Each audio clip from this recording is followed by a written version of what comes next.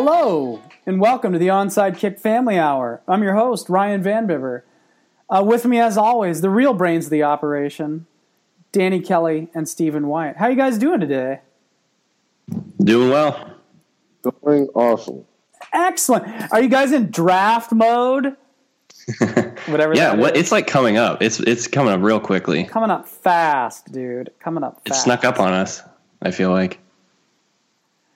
Well, it seems like it's been a little different this year. I mean, it's an interesting draft class, but it's not interesting in the sense that there's not, there's not a Johnny Manziel, there's not a Cam Newton, there's not a headline maker per se. Somebody that's making headlines for something that kind of goes beyond whatever they do on the field. You know what I mean? Yeah, definitely. There's no like superstar.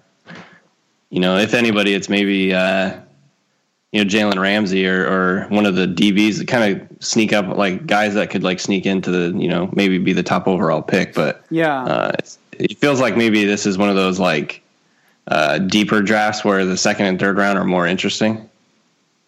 Yeah, I think so too. It'll be especially with the positions that the draft field. It's not a good year for offensive skill players, and that always kind of turns off a lot of the wider population that you would get during the season itself. Totally. It's harder for folks, I think, to get as jazzed up about offensive linemen as the rest of us. Yeah. Right. But that's what it is. But that's where you make your money, on draft day. You got to get those. Those are the guys you really can kind of clean up with. But let's start with something kind of related to the draft, in that it's news that ought to excite draft Twitter. But the NFL is going to be broadcasting Thursday night football games on Twitter this year. Get your crying Jordans ready, guys. How does that even work? Or is they're going to have like a link that you just like watch a tweet? I have no idea. It just seems weird, but I mean that's cool though. But I always like the idea of streaming games for free since I don't pay for cable currently. Although I probably will this year, but yeah, I like that. Well, it'll be different, that's for sure. But it's just kind of a small piece because it's funny because you'll still have the game streamed on CBS and NBC and NFL, NFL.com for that. So it's kind of a wide range of streaming options. But I think it's the NFL concerned about shoring up its fan among the young peoples out there. My question is, so if you're one of those people that is unplugged, right? Like don't have cable and you like to watch the games on the streaming thing. Like we ran into this last year when we were doing the social for SB Nation. It's like all the live streams are not live. They're like 10 seconds late. Right. And so when you're watching the game on the stream, like everyone's talking about it on Twitter, like about 10 seconds before it happens. So like, it's just not even, it's not worth watching those live, like quote live streams. So I wonder if these streams will be actually live, like if they're really live, that would be like the thing that I really want to watch because everyone talks about the game on Twitter. And if the Twitter commentary is like 10 seconds ahead of the actual Twitter like stream, seems like that would be really dumb. So I don't know like what the reasoning for the big lag is with like, like for instance, like the Fox app or the CBS app or whatever. Yeah. I don't know. That's a good question. That's a good point because I don't know. I got in trouble for that this year. It was like third and it was like what was it? It was 3rd and 10, and they didn't. It was the Patriots Broncos AFC Championship, and I was watching on a stream, and Brady missed a pass to Gronk, and I'm like, oh, the Patriots are fucked now. It's over. And then sure as shit, everyone's like, what are you talking about? And because they had right as I tweeted that. They had completed a 40-yard bomb to Gronk. Yeah, I remember that. So, but my bigger question is, are you going to be able to tweet and watch the game at the same time? Yeah. Because I think that's really the bigger question here. Twitter is, for whatever reason, people have gravitated to going on Twitter during games and kind of, that's kind of like your online sports bar or what have you. Instead of going to a sports bar, you just maybe sit at home, or maybe you actually are at a real sports bar, but the people you're communicating are actually on Twitter. Those are people you're debating with, discussing the game with. And so if like Danny said, if you're one of these people who are unplugged and so you want to kind of be able to watch the game on the go and you're watching the stream on your phone, is there much space left over for you to actually be able to tweet? Yeah. And if you force people to decide between tweeting and watching the game, what if people actually decide, well, I'd rather tweet than actually click on this link? I could find somewhere else to watch the game, but I need to be able to communicate and kind of commiserate with the rest of the fan base or not. So I think there's a lot of questions so far. The announcement was just today, I think. So obviously there's a lot that's going to go into this. But I'm interested to see how it's all supposed to work out in the end. Yeah, and it's interesting too because, having done this for a few years now, it's always been like with Twitter, it's been a big part of game day coverage, but it's always been sort of like, that's where you sort of, like you say, you talk about people with the games, but you're also sort of like, that's where you get your, that's where, because now this is on a Sunday and I'm not watching, say, a Packers game, but I see the Hail Mary that Aaron Rodgers throws or something like that. You get sort of those moments and highlights from the games and stuff like that. And injury updates too. Yeah. If you have to watch one game and there's a big injury in another game, you find out immediately from watching your Twitter stream. So not being able to do both at the same time, maybe they will be able to do both. Maybe they found a way to integrate it. But if you can't do both at the same time, and that includes not just being able to send off tweets, but actually see your timeline, I think that can get a little bit problematic. Yeah, I'll be interested to see how they work it out. I mean, I guess they've got some time to figure it out. But, they're going to have to work it up because I'm telling you what, when it's a Titans-Jaguars game on Thursday night, I'm going to have things to say. Yeah, the whole mobile thing is definitely a good question. I didn't even think of that aspect of it, Stephen. But that's very true because I was just picturing watching it on my computer, but watching it on mobile is like, that's a good question. I don't know how that's going to work. That's a big part of the game day thing too. I'm telling you, we get on Sundays this season. It's pretty regular that 60 to 70% of the traffic we get's from mobile. So. That's crazy, man. That is so crazy. People just sitting there like at their parties and stuff. You're watching the games and then you're following other shit on your phone, Facebook, Twitter, Instagram, Snapchat, all that stuff. I forget what it's like to be a fan. Like, like people, like all my friends go to a bar and watch the game and I'm like, I forget what it's like to actually like go to somewhere and just watch games. It's like I'm like constantly just like doing stuff on my computer the whole time, so it's like a totally different experience. I know I never drink beers on Sunday anymore because, I'm like, man, it's like if I don't want to get tired. Yeah, exactly. It's third quarter of the 4:00 game. It's like, man, I sure could go for a beer right now. It's like, no, I got 6 more hours to work here. Right. Yeah. Exactly. All right. Let's move on. The Colin Kaepernick thing, kind of a weird deal right now, depending on how closely you're following this. It sounds like they could make a trade. San Francisco does this stuff like, well, we don't want to trade him, but we will trade him, and so they're not willing to pay. They're not willing to pick up about $4.5 million worth of his salary, and the Broncos want him to take a pay cut. So it sounds like maybe it's all kind of up to Kaepernick if he wants to. He can go to Denver for less money or less guaranteed money, or he can stay in San Francisco and make what he's making right now. And it also kind of depends on too his. He's coming off some off-season surgery, or not surgery, or maybe it is surgery, but he's coming off some I think injuries. Yeah, so he's got some recovery built into his off-season as well. I don't know. What do you guys make of this Colin Kaepernick thing so far? Stephen, I'll let you go first. Well, first of all, I've said this before. I don't understand why he wants to leave. It has to be something personal because on a professional level, I just don't think there's another offense in the league right now, let alone one that where he could actually win the job, where he would actually be able to go back and be like a Pro Bowl type player. Yeah. In this offense with Chip Kelly, if he wins that job, he won't just look good. He will look like, pretty much like Cam Newton, who just won the MVP.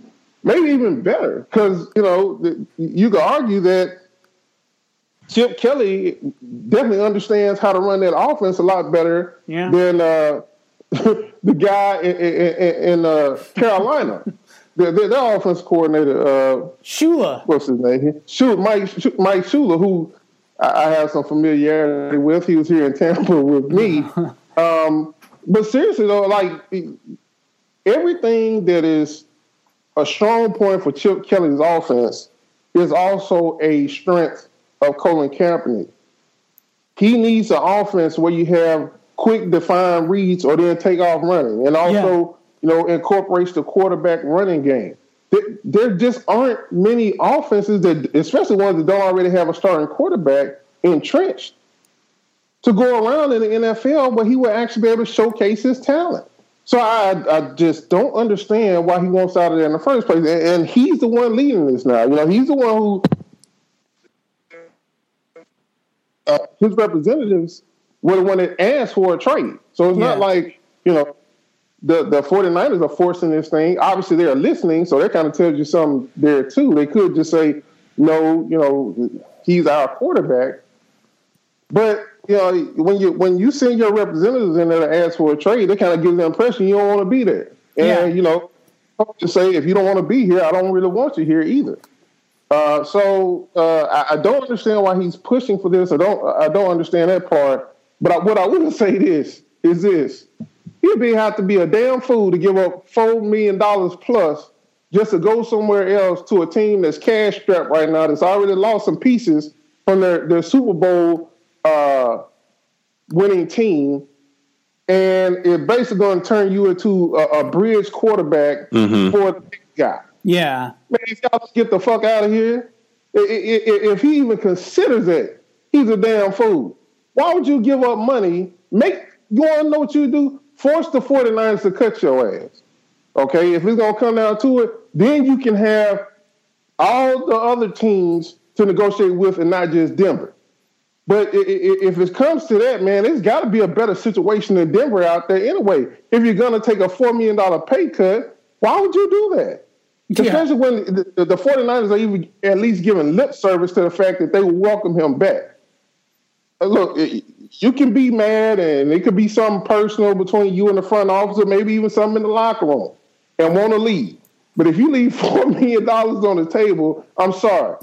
You're a damn fool. That's just my opinion on it. It ain't going to change. You can't be that damn mad at somebody in San Francisco. I promise you, I can hate your damn guts. I'm not giving no $4 to leave. You leave.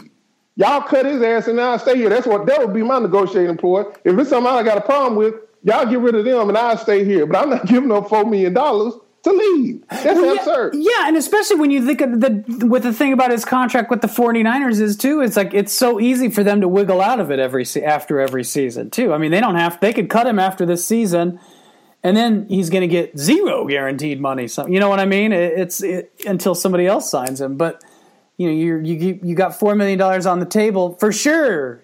Sure thing, an extra $4 million with San Francisco this year. Right. He's been shit on so much for that contract too, and then for him to take a pay cut from that would be, that would look pretty bad too. So, I mean, I agree with Steven. I feel like it would be a real shame for him to leave San Francisco now, because now we finally get this chance to see Chip Kelly's offense with a guy like him. I think that would just be so much fun. It would just be a shame for the fans if he left at this point, because who wants to see Gabbert, in that offense? It's just like it's a losing situation. I mean, who knows if Kaepernick will become, what he was a couple of years ago when they were doing all the read option stuff, and he ran for 80 yards against the Packers in the playoffs, and who knows if he'll ever become that again. But it just seems like it would be so much fun to see him in that Chip Kelly offense, and so I don't know. It just seems like it would be a real shame if they did trade him, but it is weird. It's like a weird. I think it has to do something to do with just he wants to start somewhere new or what. He just wants a new fresh start somewhere else. Who knows what it is, but yeah, I don't know. Just it doesn't at this point. It doesn't really seem like it's going to happen though. I don't know what's going on behind the scenes, but it just seems like it's pretty much stalled at this point, and he's just going to kind of stick with San Francisco at this point. It's a good opportunity for him. I mean, I think he'd be kind of crazy not to, and we'll see, what else is out there, what's going on with, his recovery from his surgery and stuff. So we'll see what happens with that. But I mean, it's San Francisco's sort of, you forget about it sometimes because they were so successful under Harbaugh for a couple years there, but San Francisco's got a pretty good handle on team dysfunction. Don't let anyone fool you. It's not just the Browns that can. Yeah, and that's the thing. Like, I mean, I can kind of like playing devil's advocate. You can see why he'd be one out. Like, the 49ers roster is kind of a mess right now, and that's putting it lightly. And you have an opportunity to go and play, with Emmanuel Sanders and Demaryius Thomas, and they got their running back, and so like it looks like they're on the up and up. You're going to a team that has a really great defense, so that can support you. It's not all on your shoulders. Theoretically, I kind of like him in that system. I'd rather see him in the Chip Kelly system, what they're doing there. But like, I think in theory, like I could see Kaepernick in that kind of X offense. Yeah, I don't know. It's tough to know, but like in theory, it kind of feels like it could work. But so I can see kind of some of the reasons for wanting to go there. But again, I don't think he'd take less money to do that, and that's what he's balking at right now, and that makes sense. And just personally, I think it would just be a shame if he left. All right. Well, let's go to speaking of dysfunction and another quarterback situation. The Browns and RG3. It seems like it's maybe a decent match, though. I mean, on the surface of it, it seems like Hugh Jackson's a good coach for RG3. He's, as PFT commenter would say, he's humbled now after his experience in Washington, and he's in Cleveland. Probably, going to have to fight for his spot, not guaranteed to start if the Browns do end up drafting a quarterback with their top pick in the draft this year, which most people sort of expect them to do. Now, we'll see if that actually happens, but thoughts on the matter? Danny, I'll start with you on RG3 here. Well, I think in terms of locations to end up, on the coaching side, I think it's perfect because Hugh Jackson, I think you saw, like, it's pretty much unanimous. Like, everyone was saying, like, if he's going to end up with any coach, it should be Hugh Jackson, just because he's got such a great reputation for working with quarterbacks. And let's face it, RG3 has not had a very, stable situation with the Shanahans. And then he went to Jay Gruden, and it seems like Gruden pretty much hated him, for whatever reason. Maybe it was, with good cause, but seems like pairing him with Hugh Jackson is a really, really like perfect fit. Now, that said, I think this is kind of like the same thing with the Kaepernick thing. Like, you're putting him on a team that has like zero talent on offense. Like, they've got a couple good running backs, and I like that. There's a couple offensive linemen, with a lot of potential, like Petonio, but like they lost their right tackle, they lost their center Alex Mack, they lost their top receiver. Josh Gordon is still in purgatory. Who knows what's going on with him? So there's just nothing around him. So it feels like it's going to be like a lot on RG3's shoulders.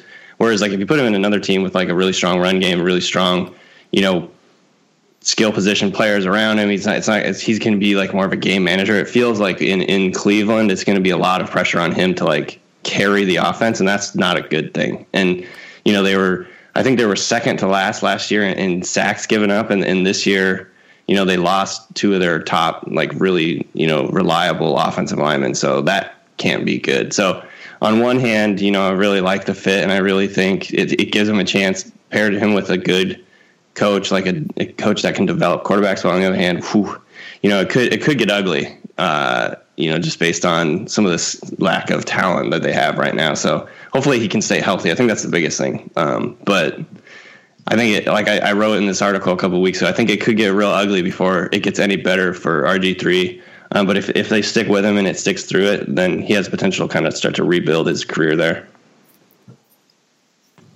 Steven, RG3 and the Browns, do you think this is going to work out for him? Do you think this is okay? Or is this are we maybe overselling the move just because of Hugh Jackson's work in the past? Well, no, I think it's actually a really good fit. One of the things about it when you're talking about RG3 is people tend to kind of just be black or white with him. And I'm not trying to make a pun there. But it's like people actually like him or they think he's the worst quarterback ever. And RG3 lives in this gray area right now because we all saw him perform that rookie season where he was electric. And I know what I saw on film. They still look on the NFL Game Pass app. You can still go back and watch him play from his rookie season. And you'll see him making the throws. You'll see him going through progression. You'll see him doing a lot of things that people contend that he can't do. And so you have after that the torn knee, and then he comes back too early, and then his mechanics are all fucked up, and then he gets a coach, his first coach, and he are beefing, and he ends up getting fired, and then the new coach doesn't really seem to have a whole lot of confidence in him either, and all of a sudden he becomes like this guy who's never done anything. Well, that's just not true. Yeah. And I just, in real time, I said that their first year back off a knee injury with RG3, people were just expecting too much. You can see him favoring that leg almost every time he threw the football. So, of course, he was spraying it all over the field. He rushed himself back. The team allowed him to rush himself back. And so he ended up failing that year. Now, that second year after the knee injury, he gets Jay Gruden as a head coach, who's supposed to be an offensive guru, and every single quarterback they rolled out that year looked terrible. I mean, let's just be honest. Yep. Three different quarterbacks basically got benched or played so bad that one of them, RG3 got hurt again. But you roll Kirk Cousins out there and he gets benched, and then you roll the kid from Texas and he gets benched. So nobody played well that first year under Jay Gruden. The second year they actually stuck with Kirk Cousins, no matter how bad he played the first half of the season, and then he came on strong at the end. But you didn't have that kind of confidence in RG3, especially after he got hurt in the preseason. So, this view that he's just done in this league, I just do not share that opinion. He still has a whole lot of potential. And then you're talking about Hugh Jackson. The thing about Hugh Jackson that makes him such a good fit for RG3 is that Hugh Jackson doesn't come in with, a scheme and force it down your throat. He's going to adjust to the talent of whichever quarterback he's working with. You saw it with Carson Palmer. Yeah. Saw something totally different when he went to the Bengals and eventually became the offensive coordinator. And look, a lot of people don't. Let me go back to this. Most people who are football fans are fans of a team. So they watch their team and probably don't really watch many other teams other than theirs. So if they happen to catch their team playing the Bengals, that's one thing. Well, if you watch the Bengals play, man, they do a lot of stuff or did a lot of stuff under Hugh that would be perfect for RG3. Yeah. A lot of the option stuff, a lot of the tempo stuff, a lot of pushing the ball down the field, which we know RG3 has always been good at when he's healthy. And so you have that perfect combination right there. But I'll say this, too. I'd agree to a certain extent with Danny on the amount of talent you have on that offense. Yes, they lost the offensive line, and I think they're going to feel that a little bit. But you got Joe Thomas still at left tackle. You got Joe Bitonio, who was a high pick a couple years ago. You got Cameron Irvin, who's moving now to center. At least he'll have a little bit of help. Maybe he won't get exposed as much. Yeah. Because at center, you get a lot of help from the guard, one of the guards on most plays. So I think you can hide him a little bit at center. Now, the other guys we pretty much haven't really heard of before, right? Probable starters at right guard and right tackle. But at least center, left guard, left tackle, they should be pretty decent. And then you get talking about Gary Barnidge, who was a revelation last year, along with the wide receiver they lost to the Chargers. Gary Barnidge put in work last week. Yeah. Last year. And you want to know what would be RG3's best friend? Having a tight end that he feels confident in, that he can get the ball to when everything else breaks down. When you have one of these quarterbacks who is a scrambling type guy, you see it in Carolina with Cam Newton and he and Greg Olsen.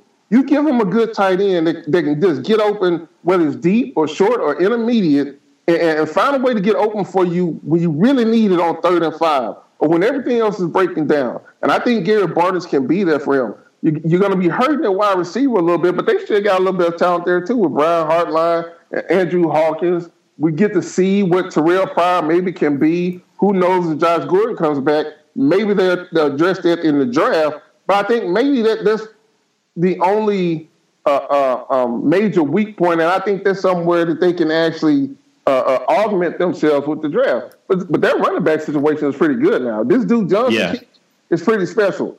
Didn't really have anybody give him the ball on a regular basis last year, but I'm talking about running the ball and catching the football. He has, now I don't want to say he's Marshall Faulk, but as far as being a dual threat running back, he has that sort of ability. He can make you he can make the other defense miserable catching the football or running the football. And then you got Isaiah Crowell, who's kind of your hammer guy. You know, he can take it to the house more so than not. He's going to give you that hard 4 or 5 yard run. So I think this offense actually has some talent, again, that fits right in with what RG3 needs around him. Would he, you know, be helped by having one of those big wide receivers that can go get the football for him? Absolutely. But he has some other pieces I think can really help him get the ball to the running backs, get the ball to the tight end, get the ball out fast, do a little bit of quarterback run stuff. And I think Hugh Jackson will do all those things to try to, you know, kind of put RG3's best foot forward. Because I still think they're going to take a quarterback high in the draft. But I think Hugh has been around the block enough to know now that the quicker you put that quarterback out on the field, most of the time, the quicker they're going to fail. Yeah. So if he can last this whole season with RG3 doing well, I think that's what they're going to lean on and try to do for the most part. So it's just, who knows if RG3 is going to make the most of this situation, right? He could go in there and totally screw everything up.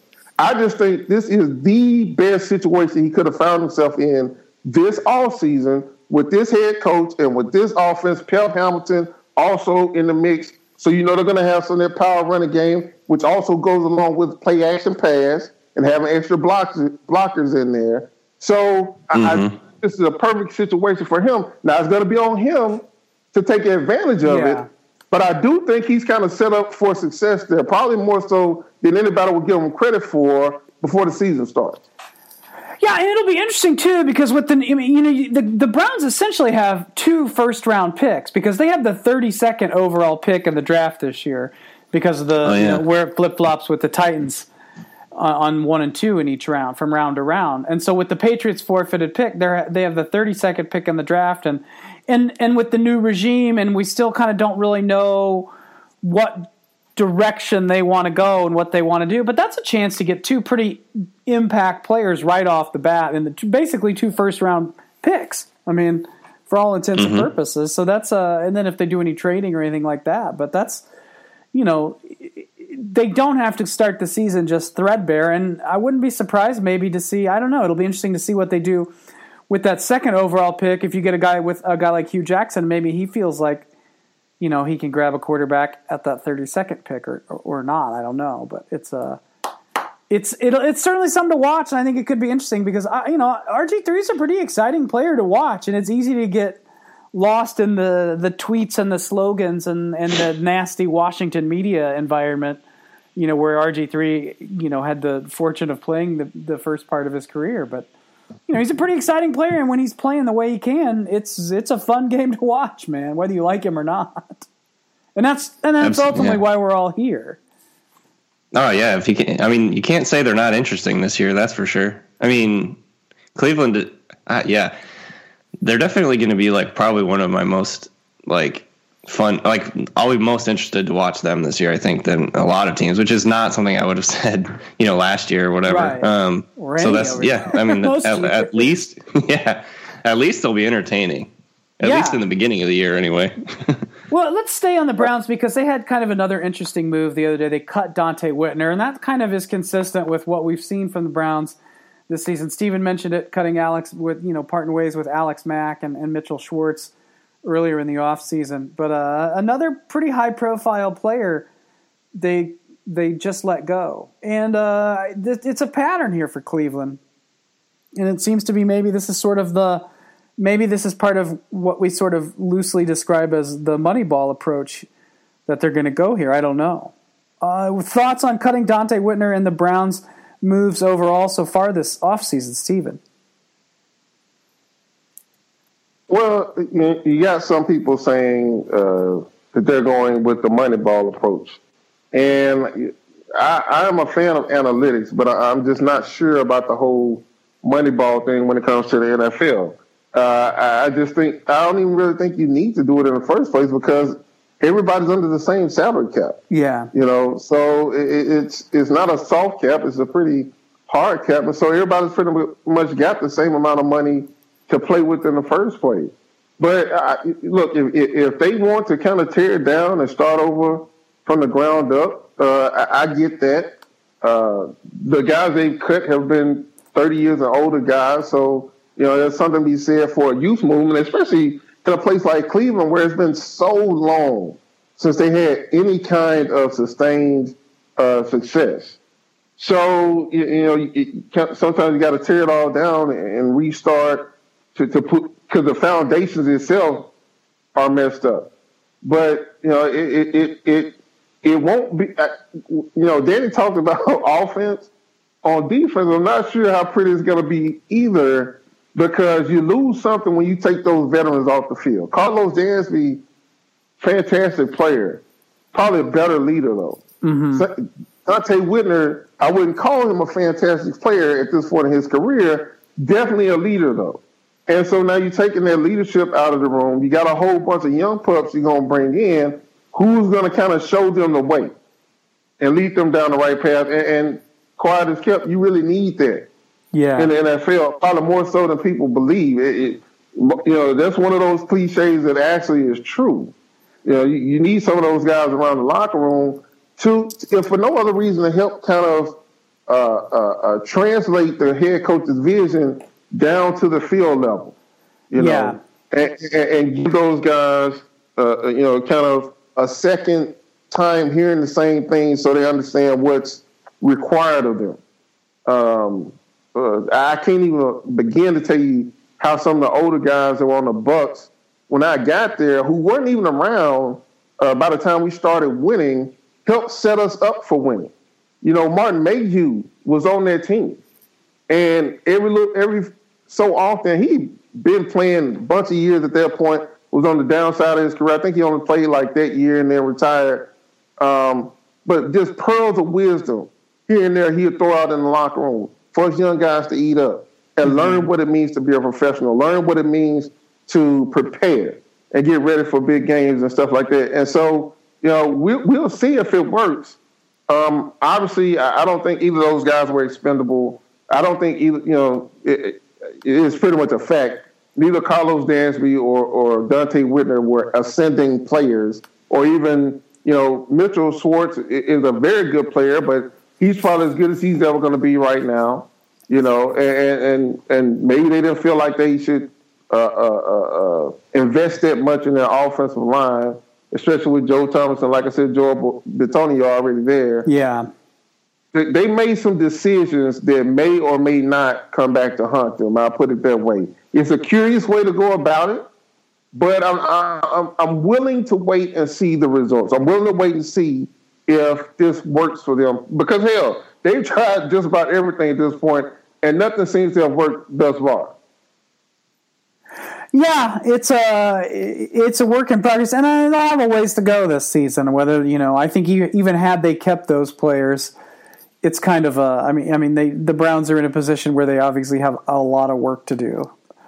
So it'll be interesting to see what direction they take the franchise here. It's interesting you mentioned the leadership angle of this, because I think that's something that you have seen more of an emphasis this offseason from the Patriots. They brought in Terrence Knighton was their latest veteran addition. They brought in Chris Long a few weeks ago, which I thought was a real, after they lost Chandler Jones in the trade with Arizona. But to me, those are interesting moves, not just because of what those guys bring from a scheme standpoint, but those are also two guys that are pretty, that sort of fit in that bill of, a coach's kind of player, the coach's son type player, that knows the system, knows how to interpret those directions and put them into place on the field.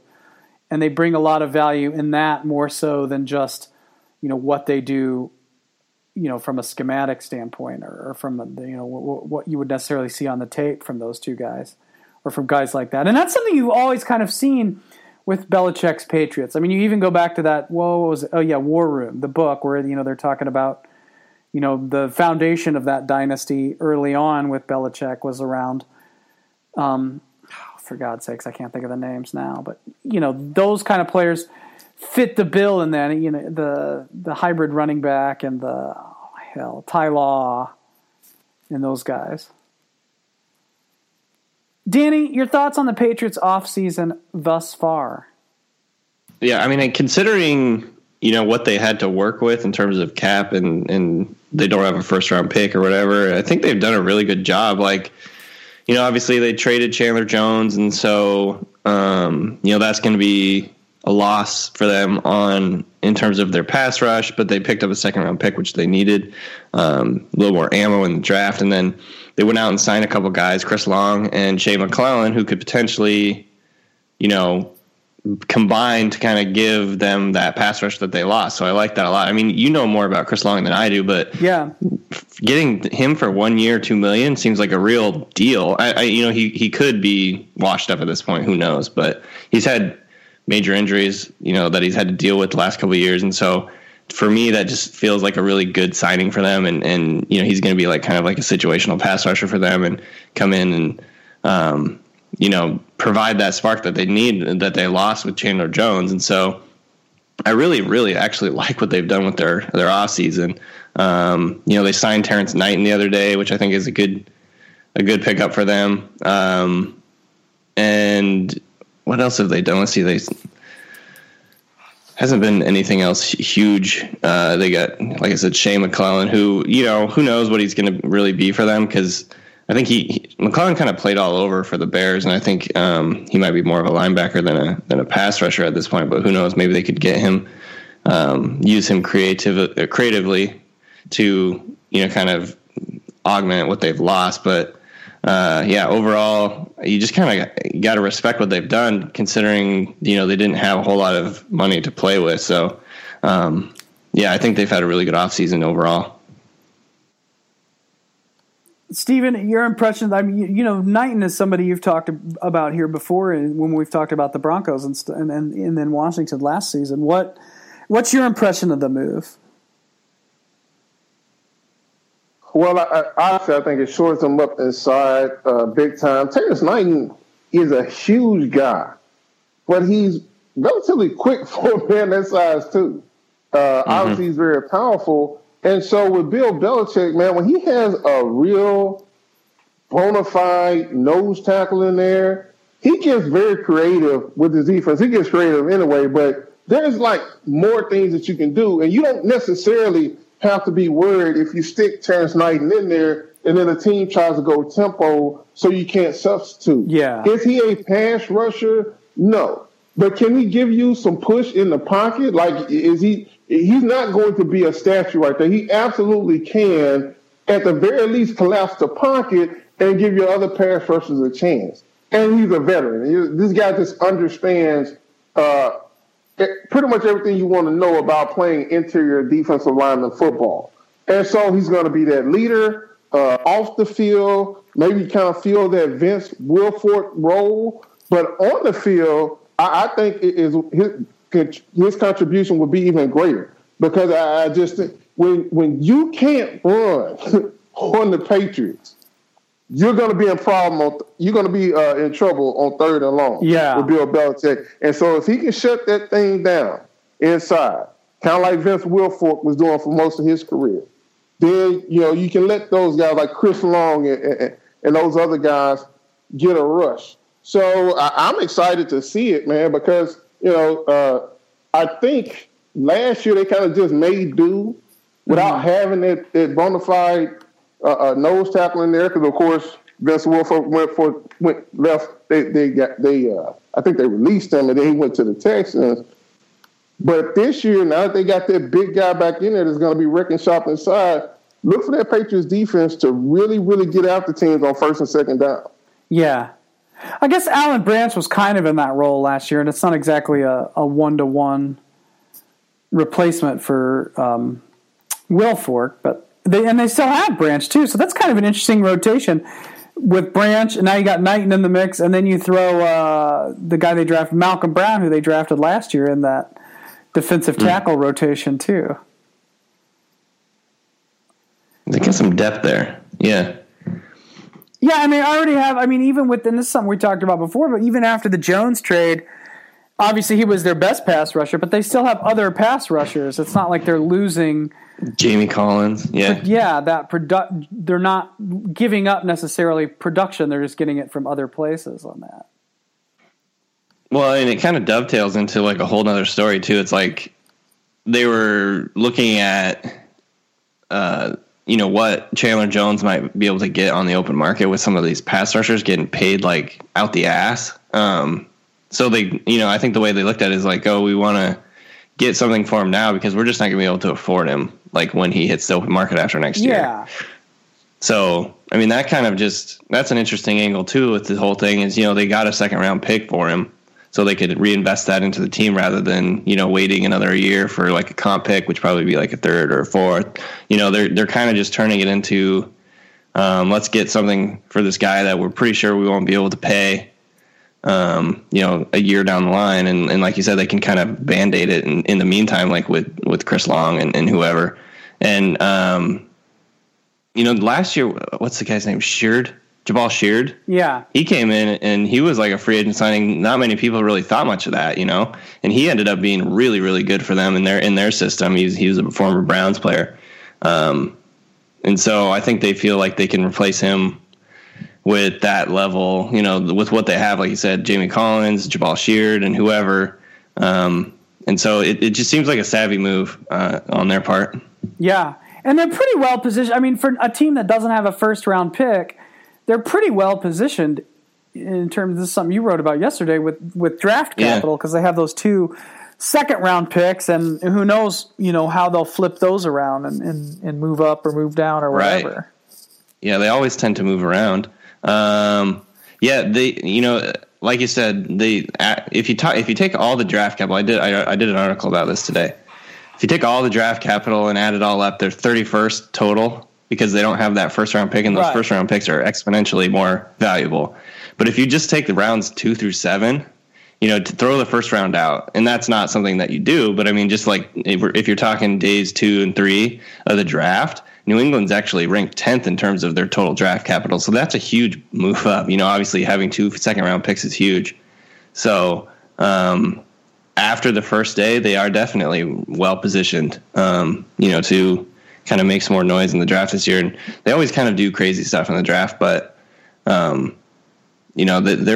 they're just still doing that Patriot thing where they can seem like they're really poised still to be really good for a couple more years, at least as long as Brady's still around. Yeah, always the big thing with New England, but it's definitely one of the most interesting teams to watch in any part of the season, off season or regular season. And I say that I know that I'm sure our Jets listeners will let me hear about that, but I still stand by that remark no matter what. All right, so Greg Hardy apparently didn't get the sage advice that everybody should have in their life. Everybody in their life needs at one point or another, and that is to just shut the fuck up. No, he did not. I mean, it's free. Anybody can do it. Right? Yeah. Always shut the fuck up. Yeah. When in doubt. But no, apparently that wasn't enough. And then he made those comments to Adam Schefter, I don't know, I haven't seen the full interview, but obviously the big takeaway from it that ESPN PR even released yesterday was that he said, I've never put my hands on a woman. Which, I don't know that the evidence really supports that. But is Greg Hardy going to get another job this year? Is he going to wind up with somebody this season? Before the season starts, at least? I'm going to go with no. I think that he wouldn't have gotten a job last year if it wasn't for the Cowboys. People kept talking about there were other teams interested, and one of them was actually supposed to be the Bucks. But I don't believe that. I really don't. I think there might have been some superficial interest, teams just kind of kicking around, kicking around to see what they can find out. But once you find out those pictures are coming out, I mean, you got to know the kind of blowback you're going to get. Yeah. And so I don't think very many teams, if any, other than the Cowboys, are going to hire him last year. And this year, especially after how he – I mean, think about this now. How much did Dallas end up paying him? Like $9 million or something crazy like that? Oh, yeah. Some $1 million per game or something? Yeah. And then you turn around and your ass can't even come to meetings on time? Yeah.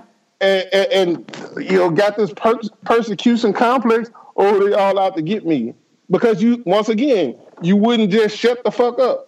Kept wanting to talk, kept wanting to be on social media, kept wanting to do this, kept wanting to do that. I think that people, for once, the other owners are going to kind of learn from the Cowboys and say, you know what? Nah, we're going to go ahead and pass this time. Yeah. Yeah, and in the NFL the Cowboys, aside from stuff, teams aren't as tolerant with that stuff as they used to be. I mean, ever since the Ray Rice thing, that's really changed a lot. I mean, it's one thing to sign a rookie who's had some issues and has sort of come out and kind of apologized and all before, can kind of gloss over it since it was in the past in a different pre-NFL world of their existence. But teams have a lot less tolerance for that stuff now, fortunately. And how good was he last year? He had 6 sacks. I mean, but it didn't seem like he was as much of an impact player as I think everyone thought he was in terms of we always talk about production is the biggest deal to teams. They flat out will just hire a guy if he's a total asshole, has arrests on his record. As long as he's getting sacks, teams will look past all that. But is it really worth it now? He got 6 sacks in 12 games. Is that really worth the trouble at this point? Probably not. When you look back and some of the headlines, and I know the headlines Dallas got over the whole thing were worse because Jerry Jones took it upon himself to make them worse at various points in the season. But it just the backlash that the team risks by putting a guy like that in the mix, it just doesn't even seem to be worth it. I mean, we'll see if that was somebody who played at elite quarterback level or something like that. But it's not so difficult to get 5 sacks that you can't avoid a headache like that. You know what I mean? Yeah, right. I mean, if you look back in 2013, he had 15 sacks. So it's teams are kind of God, man, we could really use someone like him. But if you look at his production last year, it's well, I don't think it's worth it, really. I mean, that's just kind of how I'm looking at it. And he still doesn't have a job. And I'm with Steven. It just kind of doesn't really seem like he's going to get a job at this point, which is why he did this interview, right? I'm sure that's oh, yeah. The idea behind it, the idea was to drum up some interest. This is I'm a changed man. But I think the outcome has been the exact opposite of what he was hoping for. Yeah. Come out, look contrite, then maybe get, right. But no. Like you said, he couldn't shut the fuck up, and so it's interesting though because another guy that has had some off-field, quite a few off-field issues, and is probably going to miss 10 games this season, but still got a deal, is Aldon Smith. The Raiders signed Aldon Smith to a 2-year deal yesterday, but his off-field stuff is a little different. Not to excuse it by any means, but it's a little different from Hardy's off-field stuff in that it hasn't been such a PR thing for the NFL over the last few years. But it's non-violent, right? Yeah, for the most part, it's dumb but non-violent. Well, when you go all the way back, I think that there was that shooting at his house or something. And they had a party, but it wasn't him. It was somebody at his party or whatever. So there's been some violence involved, but not with him directly. And look, when it comes to the NFL, in some ways, when you end up on the wrong side of the drug policy, you can be even more toxic than a guy who does beat up women, or at least in the past you could. Yeah. Because teams look at it as though, okay, we give this guy a second chance. Maybe he never hits a woman. But if you smoke some more weed, then you're going to get suspended for who knows how long. You look at what's the safety for the Ravens that looked like he had turned his career around, Will Hill. Yeah. And then he gets cut earlier this offseason out of the blue, and everyone's like, what's going on? Well, I don't think it was 24 hours later we found out about him having a drug suspension.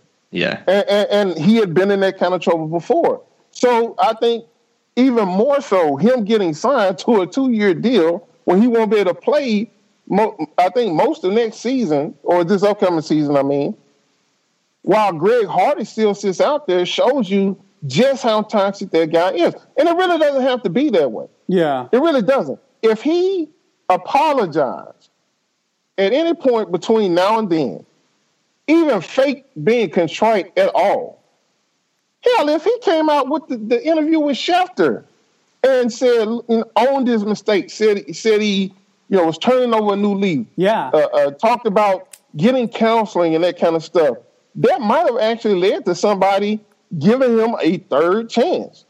But when you come out and say some bullshit like nobody beating women in the South doesn't happen, first of all, how is anybody going to sign you when they're too busy laughing at your dumb ass? Okay? We know better. Everybody knows better. Putting hands on a woman isn't regional. It's not some shit that's limited to one part of the country. And then we've seen the pictures, dumbass. I mean, you didn't put your hands on it. And I listened to I didn't listen to it. I read that over and over again when it came out. And there's a little part at the end where he admits he did something wrong. Like he said, I didn't say I didn't do anything wrong. I said I was innocent. Yeah. So what I think, watch this. I think he's trying to play a semantics game here. Yeah. Whereas, sometimes when they say you put hands on somebody, they're talking about punching them. Yeah. Right? And so maybe he's trying to say, well, I didn't punch her. Yeah. I grabbed her, I did all these other things, but I didn't punch her. And so he's going to put it in those terms. I didn't put hands on her. Yeah. What's the fucking difference? What is the fucking difference? Yeah. She's bruised up. She has to call the police. You got guns all over the fucking place. You have seen that ain't nobody about to sign you right now, but you still going to fight over semantics. You're going to try to win a war of words by trying to draw a line in the sand between actually punching her and maybe grabbing her and doing all these other despicable things. That to me shows who he really is. And Maya Angelou said it best. When a person shows you who they are, believe them. And so this ain't a matter just of bad PR or just being badly prepped for an interview. This is who this guy is. Yeah. And so I don't want him anywhere near the game, just to be honest with you. It made me sick to think the Buccaneers were even considering him. In hindsight, I don't really think they were. I think that was, his agent trying to play teams against each other. But I don't think he has any place in the league when he's telling you he doesn't see anything wrong with what he did. Yeah. Well, and that was that was even part of his defense. I mean, in that Deadspin article that kind of revealed some of the stuff in the court docs was like his defense was that,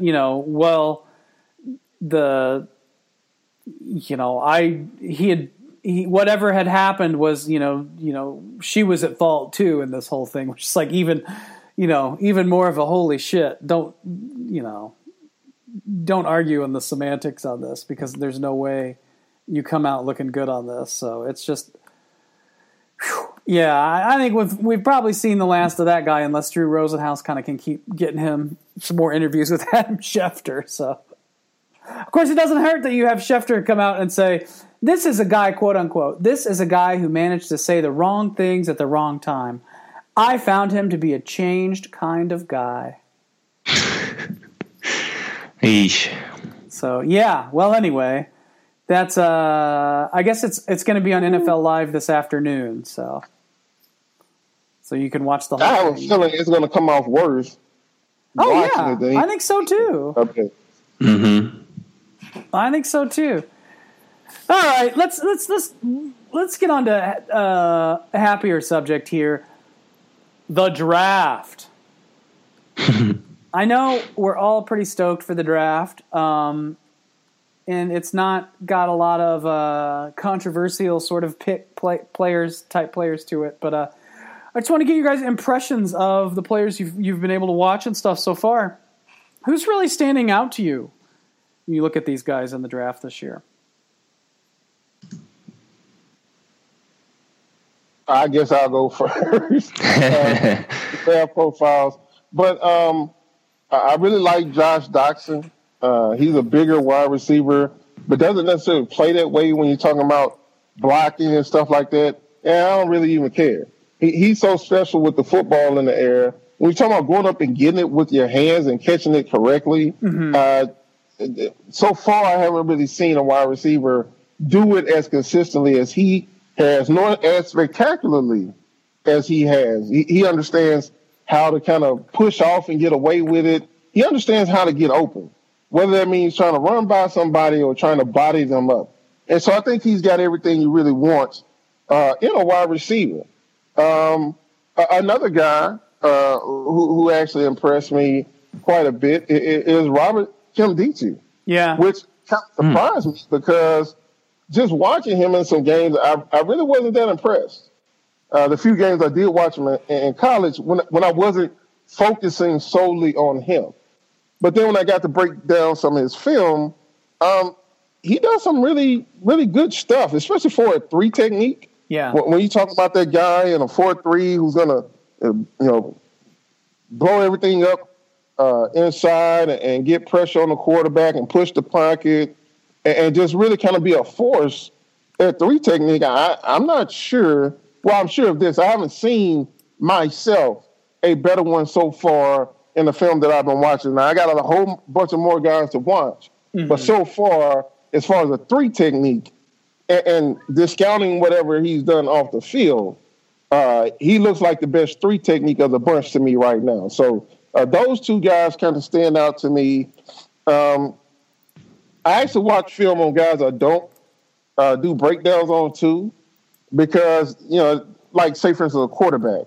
I feel like you can't really do a credible breakdown on quarterbacks unless you actually have coaches' film. Yeah. Because if you try, you just don't know what other options there were in the passing game that he could have gone to. If he takes a sack, was there somebody open? And you're kind of left at the mercy of replays and stuff when you try to do it on TV copy. So, but I watched some of those guys, and some of those guys have impressed me a little bit more than others. But as far as the guys I've actually done breakdowns on, Josh Doxson, and I think Robert Kimdichie have probably been the 2 that stood out the most to me. Yeah, and Nkemdichie is an interesting player because I think out of all the sort of, the guys with the ability to go in the first round of the draft, he's really the one that has maybe the most red flags for off-field stuff out of any of the other players. And so I think that's something we're going to learn a little bit more about in the coming weeks because, this is about the time where they start to kind of dig.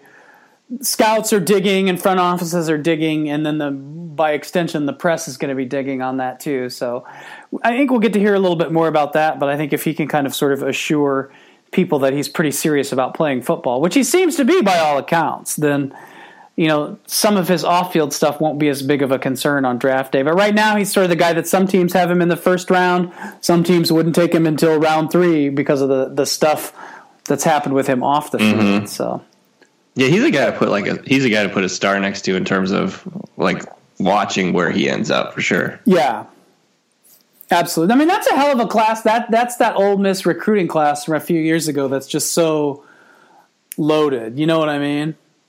Mm.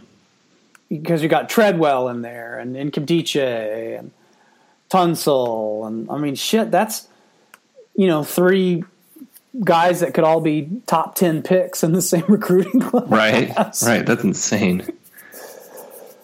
I don't know what star. I don't follow recruiting close enough to go back and tell you what star level they would have been. But no, I don't either. I think Kimdichie was like the top overall kid in his class, though. I think he was a 5-star for sure. Yeah, I think he was. No, I'm saying he was the 5 stars. I think he was the top kid in his graduating class by most accounts. Kind of like, not exactly like him, but kind of like Jadeveon Clowney. Yeah. Which, how Ole Miss is getting these kids is a topic for another day.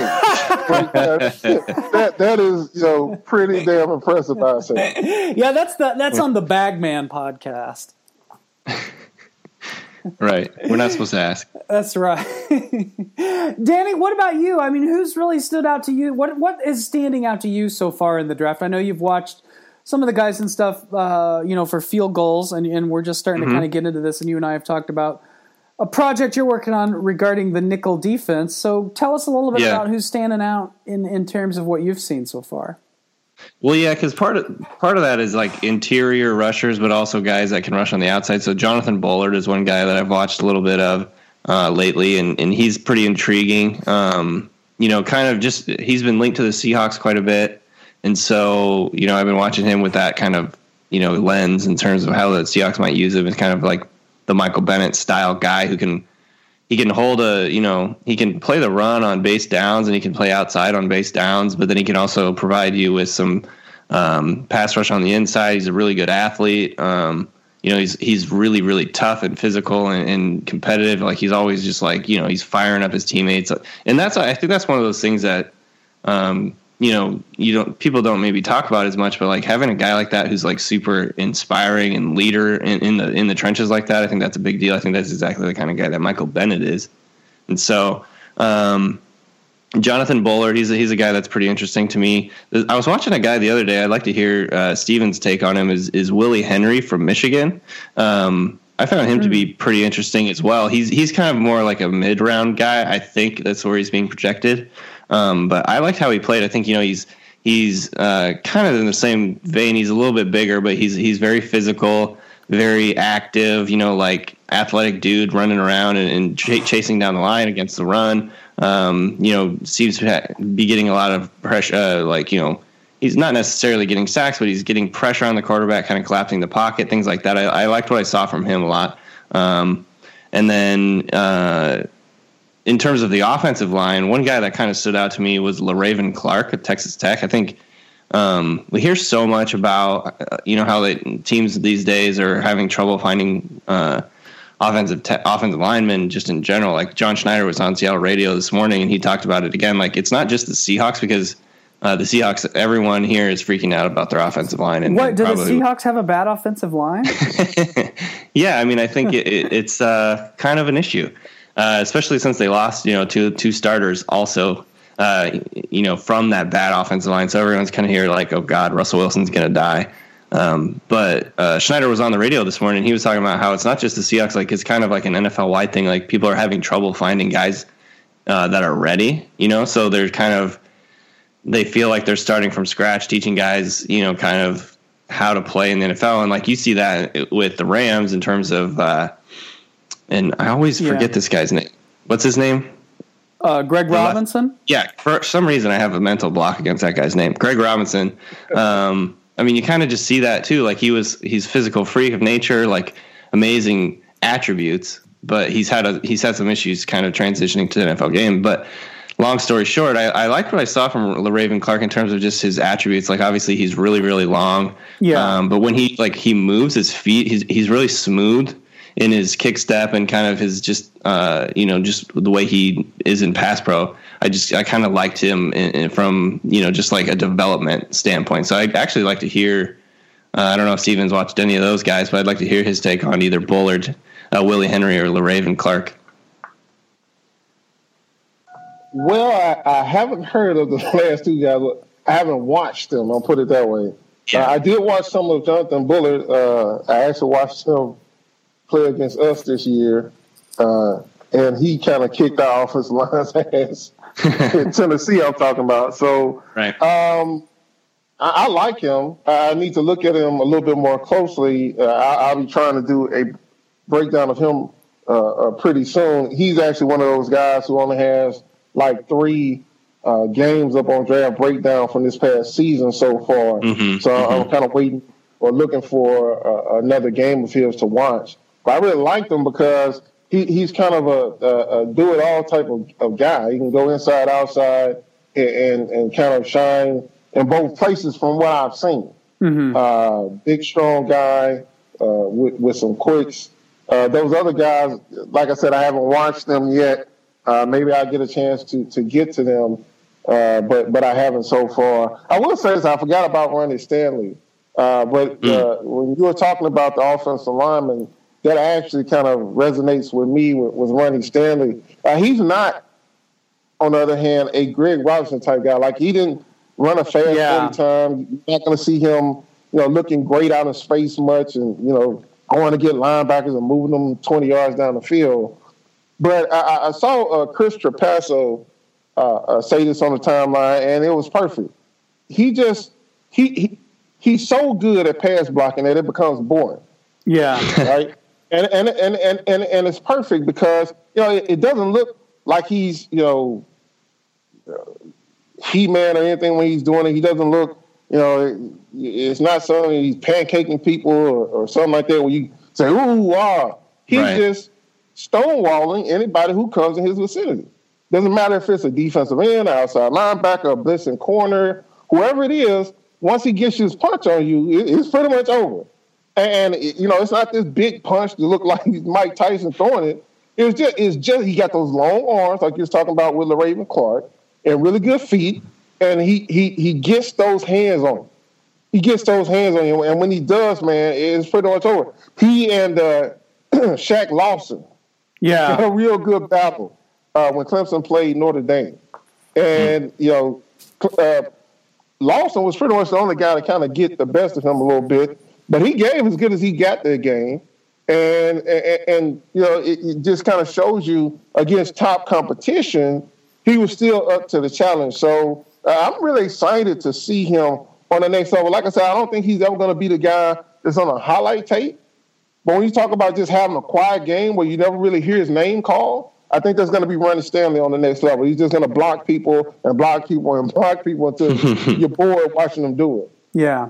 That's a huge deal for offensive linemen. I mean, that was an interesting thing to listen to coaches talk about a couple weeks ago at the coaches' breakfast, just what a struggle it is for some of them. And I thought, Bruce Arians made a good point about how, in the perfect world, some of these guys you'd bring in and could redshirt them and not have to throw them out to the wolves right away and give them some time to kind of sit and learn. But, Stanley, you look at, I go through with Steven's breakdowns, you read those things so closely and get the gifts and stuff for him. It's really interesting to watch a guy like that work because it's sort of that seamless blocking you're used to seeing from, the best NFL offensive linemen, and just that you never notice it. I mean, you just kind of assume that's like if you only watched Aaron Rodgers throw passes, you would assume that all quarterbacks would play like that, and it wouldn't really be that special unless it's like a last-second Hail Mary or something like that. You know what I mean?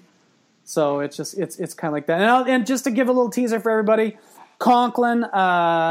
Conklin breakdown, the Michigan State offensive tackle, coming up tomorrow on the site. So stay tuned for that. And we'll have a lot more draft breakdowns and draft talk and draft things for you because it's kind of that time of year, is it not? Indeed it is. Well, fellas, we should wrap it up here. We've got a good podcast on the books, and I think there's a lot for folks to digest and take away and get excited about. All right, guys, it's been a good one, and we'll get this up on the site for everybody, and we will talk football again real soon. Sounds good. Sounds good.